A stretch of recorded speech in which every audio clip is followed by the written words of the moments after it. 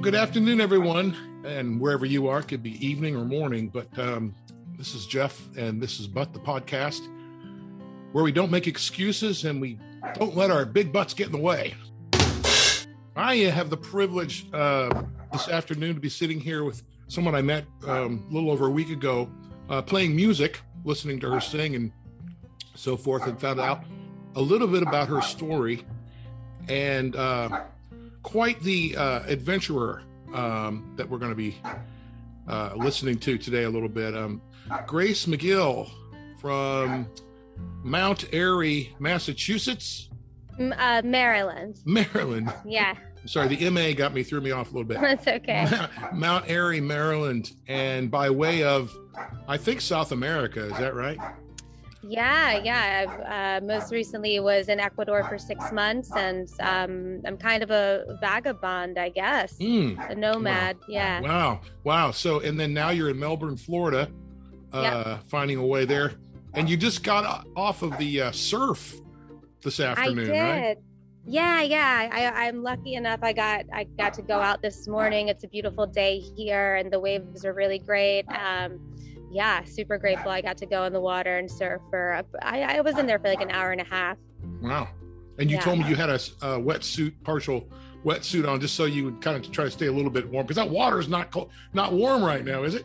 Yeah, no, it's cold, especially getting in. It's a little shocking at first, but I do have what they call like a shorty wetsuit. So so my arms and chest are covered, and it's great. It actually feels really refreshing once you're in and get used to it. Such a nice thing to be in Florida at the end of November, and you can get in the water and surf. I mean, yeah, travel this north time of year. They travel north a little bit. You know, they're scraping their windshields. I know. I forget how cold. I mean, I spent 18 years in Maryland and 2 years in Vermont, and I honestly forget what it's like, how cold it actually gets in the winter up there. Mm-hmm. So super grateful to be here. Yeah. Well, it's awesome. And it's great to meet you. And as we talked the other night, I got to hear you sing a little bit. We got to talking, found out that you have been employed, we won't say where, but it's a very responsible job as a scientist, as an engineer, as someone who was really involved in that line of work. What would you like to say about that, or if you want to comment a little bit?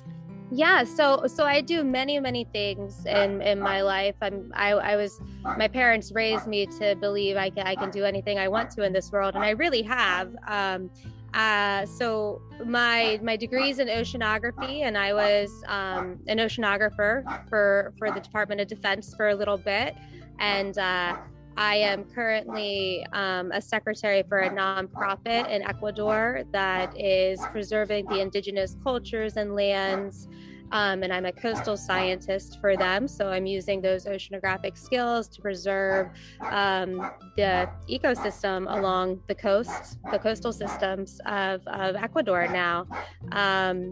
So yeah, that's my background in science. I do a lot of other stuff around here. I'm a yoga instructor, a Reiki healer, meditation coach, and I've also been in the entertainment industry for a while as a hair and makeup artist. I've kind of just done it all. And yeah, I mean, I've had a crazy journey, and I'm so grateful. And I'm at a point where now I'm seeing how I can really do all of it together, like at the same time. For a while, I felt like I had to choose one or the other, and that was really difficult. But now it's all coming together. And yeah, now you have a little cheering committee in the background. I know. He's got a little more amplified since you first started talking. I know. Does he want to go back in or something? What is this? Yeah. I'll be right. I'll do that real quick. Oh, no worries. I'm going to pause this. Sure.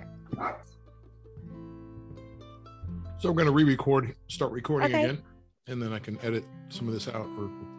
So he was chasing a squirrel, or he wanted to chase a squirrel? Yeah. He loves chasing the squirrels. Yeah. Right. So as I was meditating here for a moment while you were doing that, I was understanding now why I wanted to call this this interview a window into grace, because you are multi faceted, and there's lots of parts to you. And you know, it just occurred to me while you were saying, you know, oceanographer, because I didn't know what science that you were involved in. It's oceanography. Wow. And you studied, I'm sure, the chemistry of the ocean, all the stuff that, you know, goes into making it what it is. And you probably also studied like the mammals and the animals and all the different fish and stuff that lives in the ocean. And you know that sharks exist in the ocean, and you still went out surfing today. I know, I did. Yeah, that's the only fear. I learned how to surf in Ecuador, and along the coast of Ecuador, where I live when I'm there, we don't really have many sharks over there. Right? Okay. We have big manta ray, but here in Florida, you know, the shark attack capital of the world, I do get a little bit nervous. Definitely, right. I'd be out there more often. I try to go when there's a lot of other people in the water. So I'm working my way into the surf community to make more friends who are also surfers. So nice. So yeah. So surfing started in Ecuador, and did you actually see when you fell off your board? Did you actually see manta rays swimming around in there? You know, not while I was surfing, but I have been snorkeling there, and huge. I mean, I saw one that was as big as a school bus down there. Huge manta rays. All right, I want my listeners to hear that. She just said she saw a manta ray as big as a school bus. Yeah, super big. It's really incredible. And then I was there over the summer during whale season, and the humpback whales have their migration down there. So where I stay in Ecuador, it's ocean front, and you can literally see the whales breaching from the balcony, and it's really amazing. Yeah. So whale watching from your balcony. Like, there's no need to go out in a ship like up there. And, you know, I was actually in Gloucester at one point in the 1990s and went out on a whale watching expedition, you know, and I got the ride on the front of the boat, you know, breaking the waves, and everybody was, and they said you could do that if you want. And I wasn't even attached. They didn't have anything attached to me. I'm just holding on. I think my then wife became my ex-wife, but I think she was hoping I would secretly be flipped off that thing. Did you see any whales though? Was it successful? We did. But those with the crest of the waves, they were 50 feet. You know, way down, and you look up and you see the big tall end, and the thing goes way up. Yeah. I'll never forget that. Oh man, I may be exaggerating a little bit, but it was big. They were. Oh, I believe it. I've been on many ships in my life, and every time I get back on, like when I did go on a whale watching tour over the summer, even though I can see them from the balcony, and every time I get back on a boat, I'm like, man, I can't believe I'm back on a boat. I told myself I'd never go back on a boat, and here I am. I mean, that's what it is with oceanography, right? But I've never been able to get too comfortable. I don't get seasick at all, but it is a bouncy ride all the time. It's bouncy, and you get wet no matter what. And but it's being out there on the ocean, and it's the feeling of adventure and pioneer and go for it, you know, whatever. Yeah. For a while, at one point I was doing supporting work that was out in the middle of the Gulf of Mexico, and I can't remember how far we were, but you can't see land anywhere. And I was living out there, and I remember thinking to myself, oh my gosh, like if Waterworld was a real thing, that movie Waterworld, right? And you had to just live on the boats, and it made me have a really big appreciation for land. Super grateful for my experiences, of course, on the water, and I love the water. I'm one with the ocean, but definitely gives you a greater appreciation for being on land too. Yeah, I really can imagine that. And then you got into oceanography because it's like, wow, it just sounds like it's part of you. And always loved the ocean. Always wanted to give back to Mother Earth, and wanted to live coastal, right? I wanted to be by the beach, so why not choose a career that has to be by the beach, right? Right. And then you were there's so many directions we could go, Grace. And you haven't mentioned yet the fact that you're really a songwriter, aspiring songwriter, musician, You play and sing, and you do open mics. It's how I met you with our friend Steve Hodak. I'm going to mention him. We give him a shout out here. Yeah, super grateful for Steve. All his open mics here in Cape Canaveral and up and down Cocoa Beach, all the way to Melbourne. He goes, and over in the Cocoa Village. But anyway, so we could go a lot of different directions. And I know you mentioned something about writing. You know, you have inspired thought about being a writer, trying to write a kid's book at some point. But yeah, so that's amazing. I was just thinking,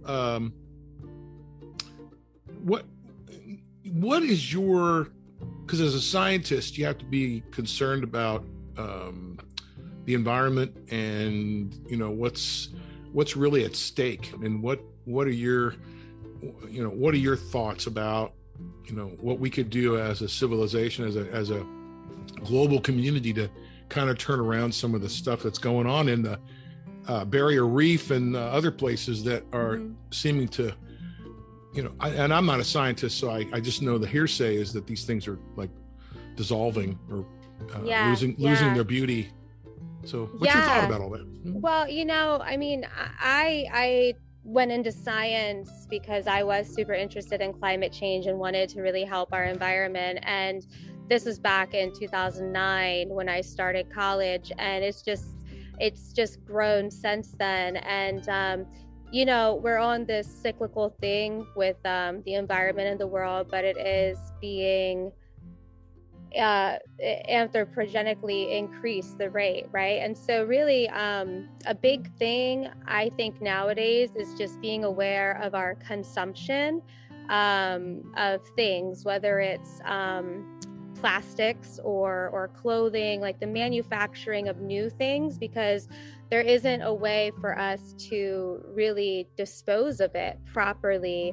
And that's really harming our oceans and our environment, and also our health, because oftentimes when we recycle, it'll actually get shipped to India, or where people are getting paid less than $1 an hour, and to get rid of the plastic, they just burn it, and these chemicals are now being released into our atmosphere, and the amount of microplastics that we actually consume each day, whether it's through our water that we're drinking or through the air we're breathing, we all have some plastic in us now.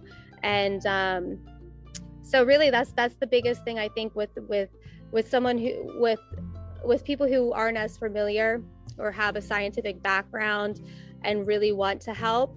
I think the biggest way to help is to stop buying plastic. You know, we don't need any more plastic to be made.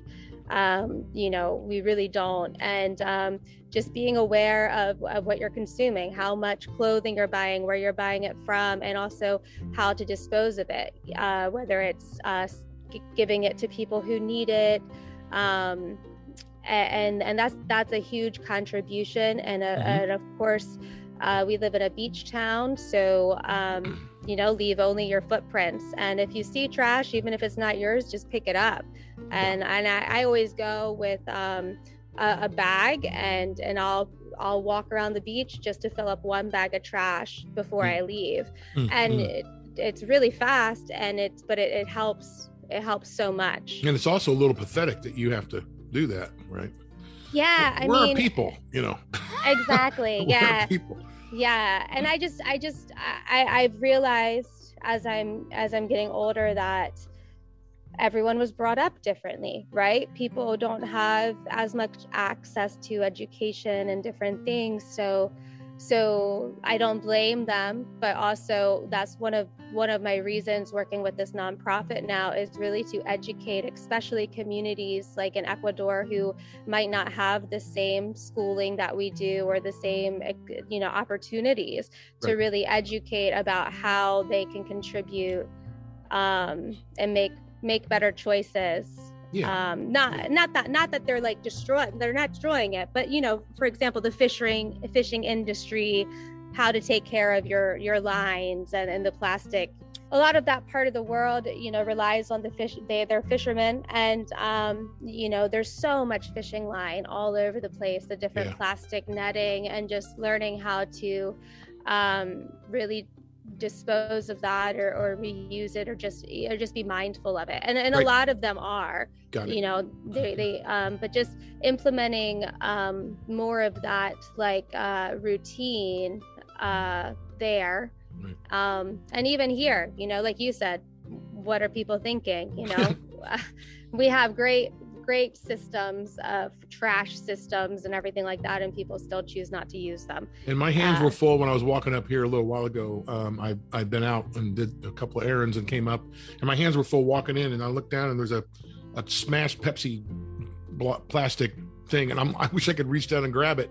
Yeah. I'll go down now that, you know, I was thinking about it anyway, going back down and get it, but then our interview was scheduled and I was like, I don't have time right this second, but I will definitely promise you that I will pick it up when I go back down there and do that. Yeah. I appreciate it. Yeah. And that's just not the first time we're inspired necessarily by you, but I do get it, you know, but I just wonder, you know, where people are thinking, you know, what's going on. I think like they're not really aware of how much it contributes. I had an idea that I hope to put out one day about, you know, I wanted to have this science show where I'd be the host, and it's bringing the main problems in like climate change to like your front door, right? So like we might not, the polar bears or the face character, right, of this problem. People don't see how right here in Cocoa Beach or Melbourne, Florida, they're contributing. So going through something like, okay, so our pesticides, you know, your daily household use or consumption, and what is that doing to the Indian River Lagoon right here, like the things that we use every day here. And I think that would actually, I don't want to say a slap in the face, but hopefully open people's eyes to seeing that we do have choices and we do contribute to our environment. And it's not just the ice caps and the polar bears, that there's significant changes happening right here in the Indian River Lagoon. Well, it's us. You know, and they talk about the ecosystem, right? It's just not little points of this and that. It's all, as you know, even in quantum theory, you know, the whole idea is that everything's related. You know, it's a system. It's not this little piece over here, but this little piece over here gets affected and it affects the piece over here. And how does that happen? I mean, I remember seeing years ago the whole idea of the mobile. You know, the mobile that hangs up, and you touch a little part of the mobile, and this side will go out of balance. You know, it'll move to, and then so it's being able to appreciate and be able to teach that, you know, and to illustrate it somehow so that people actually do understand their carbon footprint, you know, and that it's just not about big companies and big industry that's making, you know, it hard on everyone, but we're all kind of doing that. Yeah, exactly. And we can't really control other people, right? So we have to start with ourselves, and people care when it starts to affect us as individuals. That's when people really want to care, whether it's right or wrong. And we wish that they would start earlier. People care when it affects them. So being able to say, hey, yeah, this ecosystem is a system. So you might not see how, you know, the hypoxic, you know, environment in the IRL affects you right now, but look at the fish you're eating. You know, we can't really eat fish from there if we go fishing, because they're consuming all of these pollutants, and then we're going to consume it by eating them. And so it's a big cycle, isn't it? Yeah. So that's my spiel about that. Thank you for asking. Yeah, put on pump. Let's move on. You know, as a let's see, as a artist, you know, music's really important to you. I take it. Music, you're singing. The other night I listened to you sing this Frozen 2 theme. You know, you did it playing the guitar, and then the next time I heard you sing it, you got some accompaniment from our friend Mr. Beckwith, and that was nice, and it was so nice. Thank you. You have quite the talent. So talk about music a little bit. How Yeah. did you get interested in? Well, I've been a singer my entire life. That's what I wrote in the time capsule in first grade. I wanted to be this famous singer, right? And so I've sang my entire life, and I taught myself how to play guitar when I was 15, so I could put music to what I was writing. And I tried for a really long time, and then I think I got a little bit discouraged along the way, but recently I have rediscovered it because I had all this pressure on myself that I had to be like this great thing, and that pressure I was putting on myself actually made me stop doing it altogether. It wasn't joyful for me anymore. And we had talked before about how COVID, the pandemic, the time I got to spend thinking about my values and what I want in life, that really opened my eyes to seeing I love singing. I think I have a beautiful voice. I love singing and writing, and I want to do it just because it's a talent I was given. I was born with, and I might not have a voice forever, and I want to do it. And so actually, what's interesting is I met Steve Hodak I went on a date with Eric last year. And our second date, he invited me to go to open mic. And I went with him, and I brought my guitar, and I wasn't sure if I was going to sing or not because I hadn't played in a really long time. And I was there, and I was like, you know what, I'm going to do it. And so I got up, Steve let me sing, and I sang, and it wasn't my best set, but I sang. And then after that, Steve was like, this is what you need to be doing. You're made for this. And Steve has been he's been an angel, honestly. He's been so supportive and so motivating. And I remember I got in my car and I left, and I was driving home, and I called my mom and I cried. And I was like, Mom, I know I'm good and everything, but it's just so nice to hear other people say wow, this is what you need to be doing. And it was just that confirmation of that sole purpose of that. I knew as a kid that this is what I should be doing. And now, I've been writing for a long time about my stories and my life experiences and my journey into mindfulness and mental health, and how that's all really changed my life and made it so I'm able to do all these different careers, all these things I've wanted to do. And now I'm learning how to write music about it because I want to be able to change and inspire other people, whether it's inspiring or motivating or helping them feel a little less alone if they're going through problems, and just to be relatable. And whether that's through writing music and singing it, or writing it on my blog, or in a book, or in a children's book, I finally feel like I'm living what I was put here on earth to do. I want to give you the kudos to say thank you for just saying all that, and blessing, in a way, blessing yourself. And knowing that Steve said that to you, that's really important. But I want to call your attention to something you said about 5 minutes ago, or maybe 10 minutes ago now. You said we can't change people. Right. We know we can't change people. But then you just said, I want to inspire people. Talk about the relationship, if you can, at this stage of your life, the relationship between inspiration and change.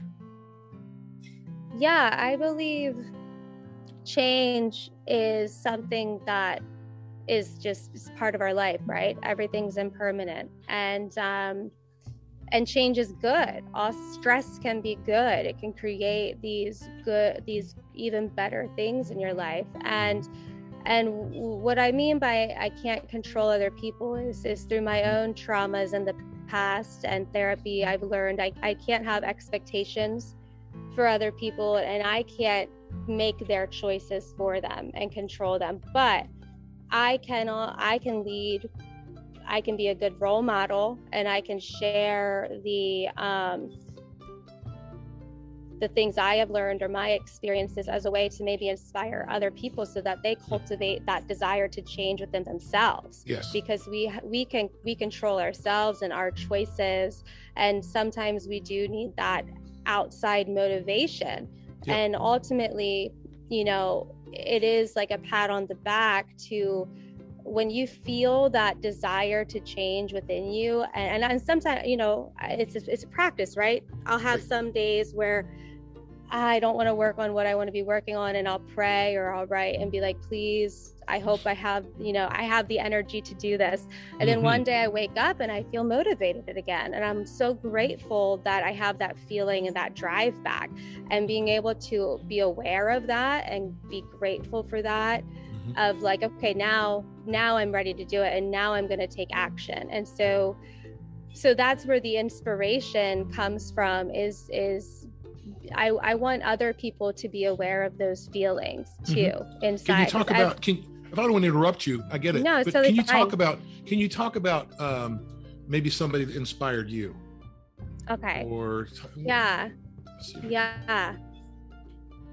Or something you read, or a book, or a philosophy, or something, Yeah, for sure. Yeah. Okay. So I started this journey like almost 5 years ago now through Tara Brach, who's a psychotherapist, and she has podcasts I listen to a lot, and books, and I read a lot of Thich Nhat Hanh, and through a book that Thich Nhat Hanh wrote, You Are Here, and also No Mud, No Lotus, which is about grief and suffering. And so we can have a lotus without the suffering, right? Yeah.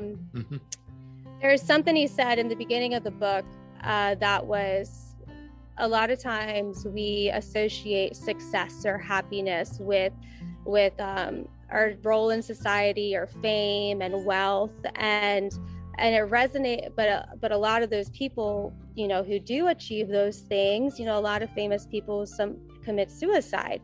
Yeah. And it's this, the happiness and joy doesn't come from outside things, it comes from within. And that resonated with me, because I had put this pressure on myself with singing to be this famous person, and then I stopped doing it. And I read this at a time when I was in Ecuador, a place I never thought I'd be, and it just was like, okay, well, what if I dropped what I had associated happiness with and tried to cultivate it from within, just like what Thich Nhat Hanh was saying. And that really helped me let go of things that I didn't even realize were holding me back. I felt like holding on to that dream of fame, if I were to let it go, then it meant that I wasn't working hard enough, or that I was being irresponsible to my dreams. Right.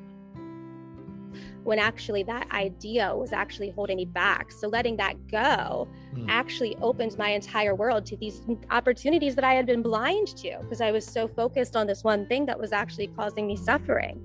Yeah. If that makes any sense. I hope I didn't go on too much of a tangent. It makes a whole heck of a lot of sense. And I'd be curious that people are listening to you talk, on this, what they're recollecting, and what they can relate to in their own life, because I don't know, I talked a little bit about this, but we live in a very difficult time. I think when people are trying to be happy and they're trying to collect, they're trying to, but a lot of times it's an externally motivated, I think of it as an externally motivated operation, and so to turn people around, to turn us around somehow, to be able to live from within and to try to find the anchor spot, inside of ourselves. It's just, we're not conditioned that way. The society doesn't lead us that way. People don't generally lead us that way. We don't get rewarded for that. Right. So Grace, I want to spend the last 10 minutes or so we got to listen to you talk about, I think, you went through a big change, you said 5 years ago. And you did some radical things to put yourself in this position. And I don't want to overstate it, but I want to give you a chance to talk about, what did you leave behind? What did you let go of? How were you able to do that? And let's talk about what that's resulted in. Yeah, so I started my journey, like you said, 5 years ago. My sisters suggested that I listen to Tara Brach, and I just kind of started incorporating that slowly into my life. And it was a slow process at first, and I really didn't even know what was going to happen. I didn't know what changes were going to happen or anything. This was all new to me. And then I went through a really dark time in 2018, one of the darkest times of my life, and all I could do was just keep listening and then hope that one day I would see these changes, right? And it was about really believing, having this faith in the readings or the philosophy, and this faith in myself that I too can change and that I can create my own life. Now, let me ask you a quick question in here. Yeah. Inserting this question because it's important. It sounds like it was a choice. It was almost like you chose to do this. Instead, I'm wondering, talk about Tara Brach. What was she saying that you felt connected to, that helped you do the work, do the things that you need to do to get to where you are? What was she talking about? Yeah. She talks a lot about different emotions, whether it's anger, stress, or suffering. And she has this thing called RAIN. And so it's an acronym for when there's these feelings. So I had a lot of despair, a lot of hopelessness in 2018, especially. And RAIN is you recognize, okay, I'm feeling this despair, I'm feeling hopeless. You recognize that feeling, and then you investigate it. Okay, well, why am I feeling that way? I'm feeling hopeless because I'm not making a lot of money. I have a lot of student loans. I don't have a place to live. These are all the personal things I was going through. Investigating why that's there, and then allowing that feeling to be there, because we're not just joyful and happy all the time, right? There's a yin and a yang. So happiness can't exist without suffering and despair. And so realizing that it's okay to allow these feelings there, they're a part of you, but also to be aware that we can change them, right? By making this choice. Okay, I allow this to be here. I'm investigating what's the deeper reason. Where is this hopelessness coming from? Is it coming from a trauma I had many years ago, or is it coming from a story I've been telling myself? A lot of times we create this suffering by telling ourselves these narratives that really aren't true. There's no fact there. So investigating, allowing, and then nurturing that feeling like a baby, and saying, okay, I care for you. I care for this hopelessness. I'm going to heal you. I'm going to make it better. And so healing that suffering by cultivating mindfulness and nurturing those emotions and transforming them. It's a transformation.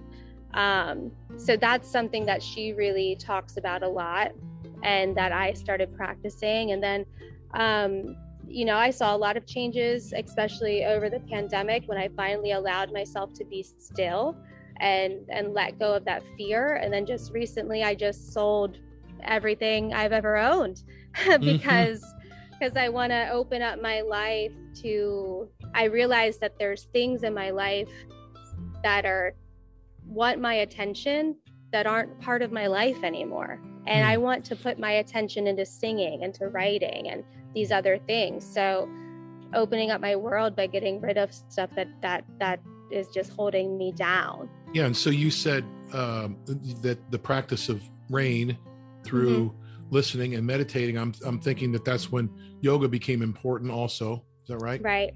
Yeah. And so then you're getting to this point in your life where it's like, I have to let go of this stuff. And so you did. And I want everybody to hear that as kind of a modern example. Sometimes the stuff is getting in the way, right? It's right. Just, what the story that we're telling ourselves, or the story we're allowing to be put onto us. I think that's a lot of the illusion that I can relate to also, and you're half my age, so what coincides with this is this kind of discovery of this need that we've had since I was your age and before, of finding something that was deeper, that we weren't getting encouragement to find, that at some point, and this is for everybody listening, you have to jump off in your own way to find it. Right. Yeah. It's like no one, and the really cool thing is once you do that, and it's a leap, leap of faith. You want to call it a leap of faith, or a leap of trust, a leap of, I'm going to say no to all this stuff that I think is necessary almost. And I'm not really talking about not anti-materialism, because we all need money. We all need to have a place to live. We need to have a, comfortable place to live. But we also need a community of people who are helping each other investigate. I like that word, right? RAIN. I was kind of on the edge wondering what the N was going to stand for. And I thought it was like, now what? Yeah. But it's nurturing. So yeah. We need the nurturing, not just, we can nurture ourselves. It's great. We'll learn to do that. It's so important. But when you find other people that can be in a community of conversation where everybody is paying attention to that, whatever that is, and could support each other. Isn't that the kind of community? Isn't that the kind of world you want to build? Yeah.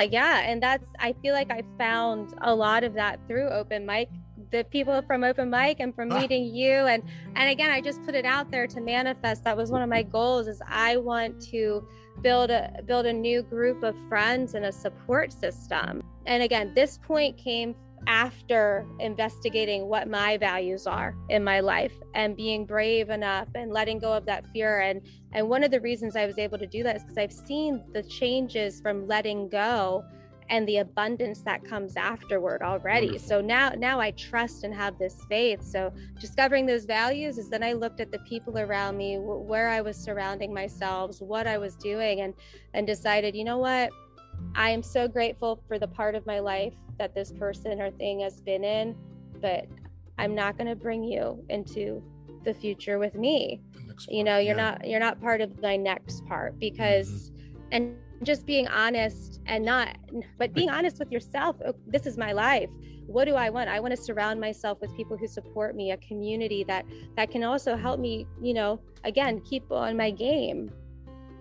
Right? Yes. Because I go through ebbs and flows. That's part of life. Yep. And when you have the tools and the people that you can turn to who love and support you, that just makes it so much better, and it's so helpful. Yes.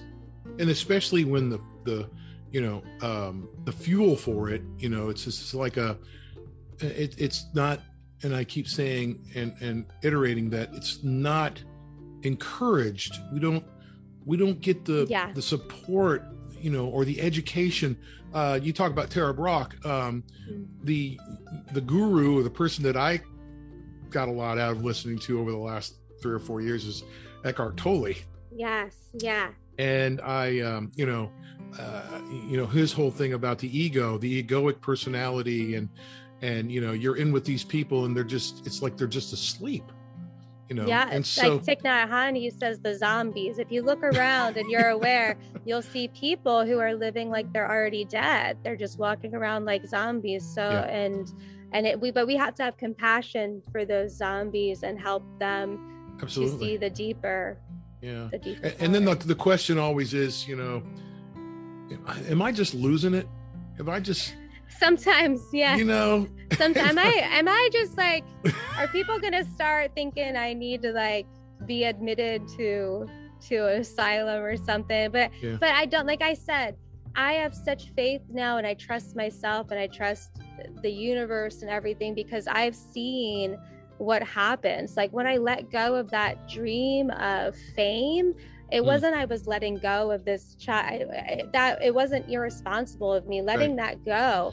All this abundance and possibility. I met Steve, I met Open Mics, I've recorded music now, I met you. Like all these things wouldn't have happened had I kept trying to hold on to something that really wasn't serving me. Yes. So I don't think we're crazy. I don't think we would experience all this great blessings and everything if we were.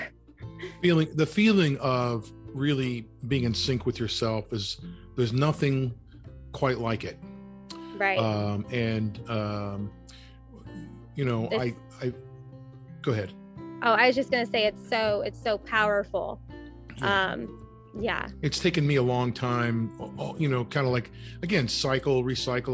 I was with it and then I was off, and then I was with it and I was off. But it's like now I'm almost defiant now. I want to keep this, staying here. And the more I can just let go and just honor that, place, the more people show up. The more, the more energy I feel, for my own creating things and writing. Right. But I want to title this podcast. I've already done it in my head, and it's been a perfect conversation with you. And you're welcome to come back sometime if you'd like.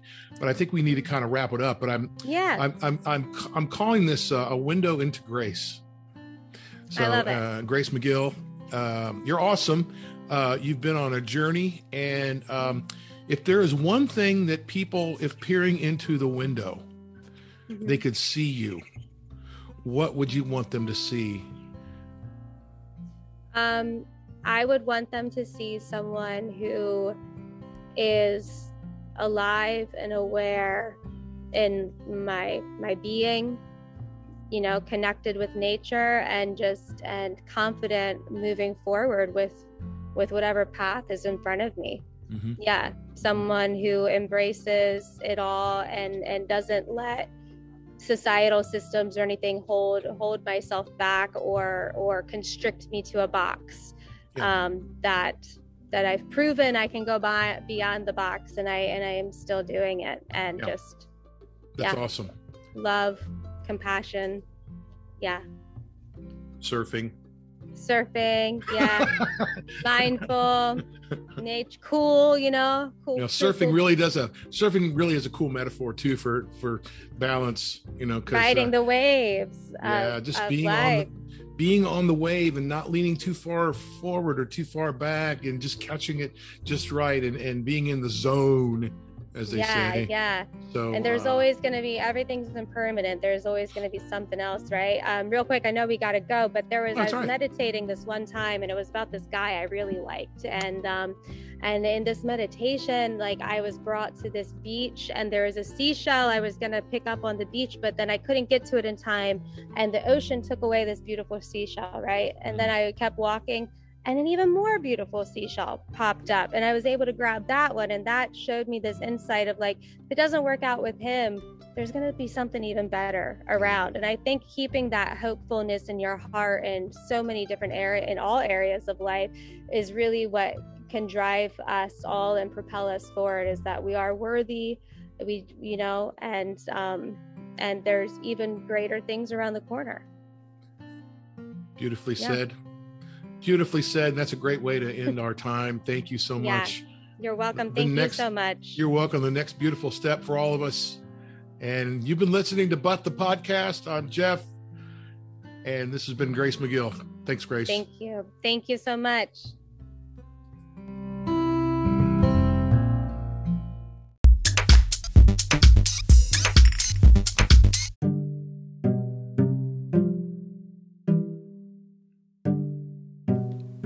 Well, I hope you enjoyed this interview of But the Podcast, my interview with Grace McGill.